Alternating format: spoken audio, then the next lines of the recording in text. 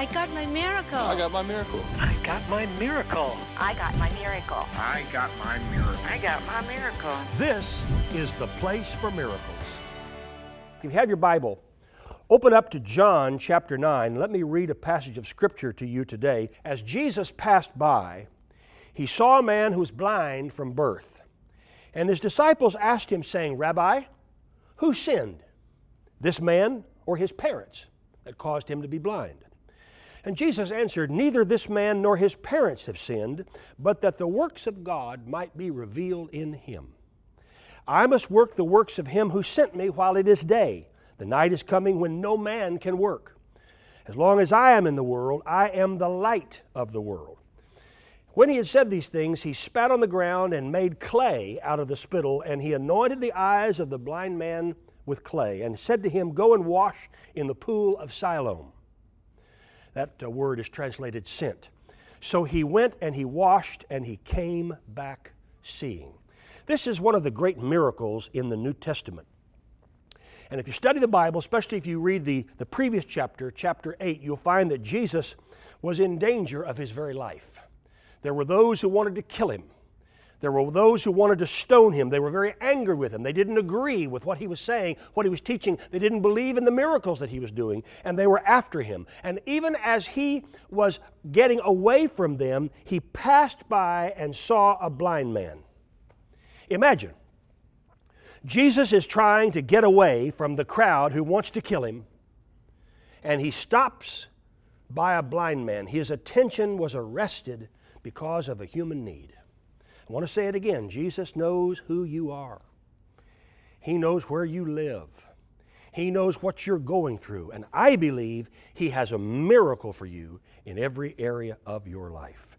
And Jesus stopped by to minister to that need. Even though people were after him, he stopped. Well, the disciples asked him an unusual question. They seemed to see a theological question in the form of a blind man. They didn't see a blind man, they saw a theological question. And they said, Master, who sinned here? Was it the blind man or was it his parents that caused him to be born blind? And Jesus said, neither this man nor his parents sinned, but that the works of God should be revealed in him. You see, Jesus wasn't trying to be analytical. He wasn't trying to figure things out. He just wanted the man to be whole. I can remember growing up under my father, Oral Roberts' ministry.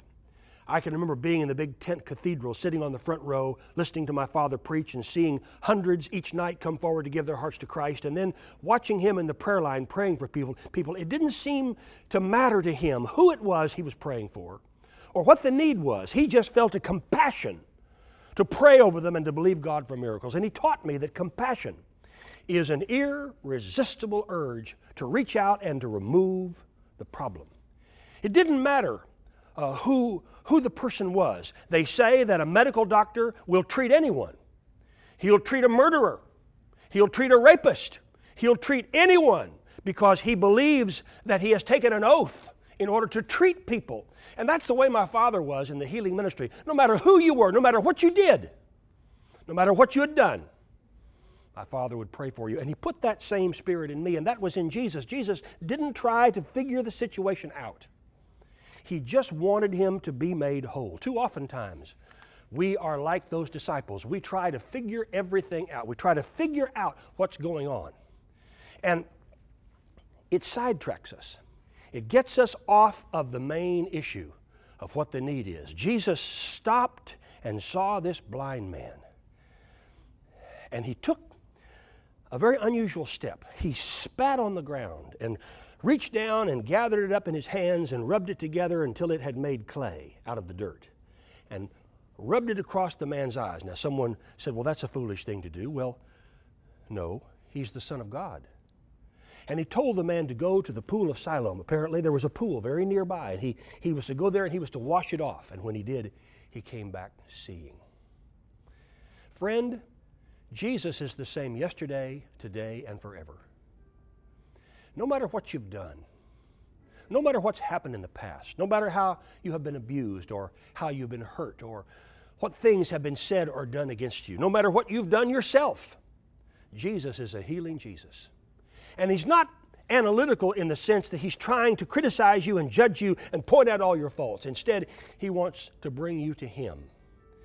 And healing is the dinner bell. Healing is many times what brings people to Christ. As I have preached all over the world, I have seen great miracles. I see people as they come forward and give their testimony of the healing power of God. And then when I give an altar call for people to get saved and give their hearts to the Lord, many of those very same people who have just received healing come into the line to receive prayer for salvation because they saw a miracle. Because there's something about a miracle that tenderizes your heart. You know, I was thinking about these phone calls from these past Saturday nights and people being healed and how each week the numbers on the call seem to be growing. And there's nothing like a miracle. And I want you to know that I believe in the miracle power of God. I believe that what Jesus did, He's still doing. And how I praise God for that. In my dad's early days, he asked the Lord to let him see people the way that God saw them. God sees people differently than you and I do. He sees people who are facing needs in their lives, have problems, and need to get them solved. And that's what I want. I want to see people the way God sees them. To see people who face needs and to do everything in my power to bring God's power into their lives, to bring healing, to bring hope, to bring change, and to bring a mighty victory through God's power. And right now, I want to pray over you. I don't know exactly what it is that you're facing. Maybe it's cancer. I've had lots of calls recently about cancer. I particularly want to pray for a prayer request I received last night concerning a dear man who had been diagnosed with a tumor behind an eye. And I want to pray over him. I want to pray. I want to believe God for healing in his life. And there may be someone else watching. You have a tumor in some area of your body, or a mass, or a growth, or maybe it's in your blood, or maybe it's in your hands, or your bones, or maybe it's in your skin, or maybe it's in your breast or your brain.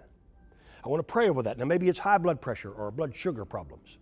Maybe it's an arthritis that's attacked your feet or your knees or your hips or your shoulders, or maybe it's your back. Maybe it's a spinal situation or a disc or a vertebra, or maybe it's in your eyes, or maybe it's in your hearing or the loss of hearing, or maybe it's in some other area. Maybe it's in a vein or an artery. Maybe it's your heart or your liver or some other vital organ. Well, I've got news. Jesus is the same yesterday, today, and forever. And just as Jesus in John 8 was passing by, getting away from a crowd who wanted to kill him, and he stopped and he saw a blind man at the beginning of John 9, just in that same manner, I want to stop right now and pray over you.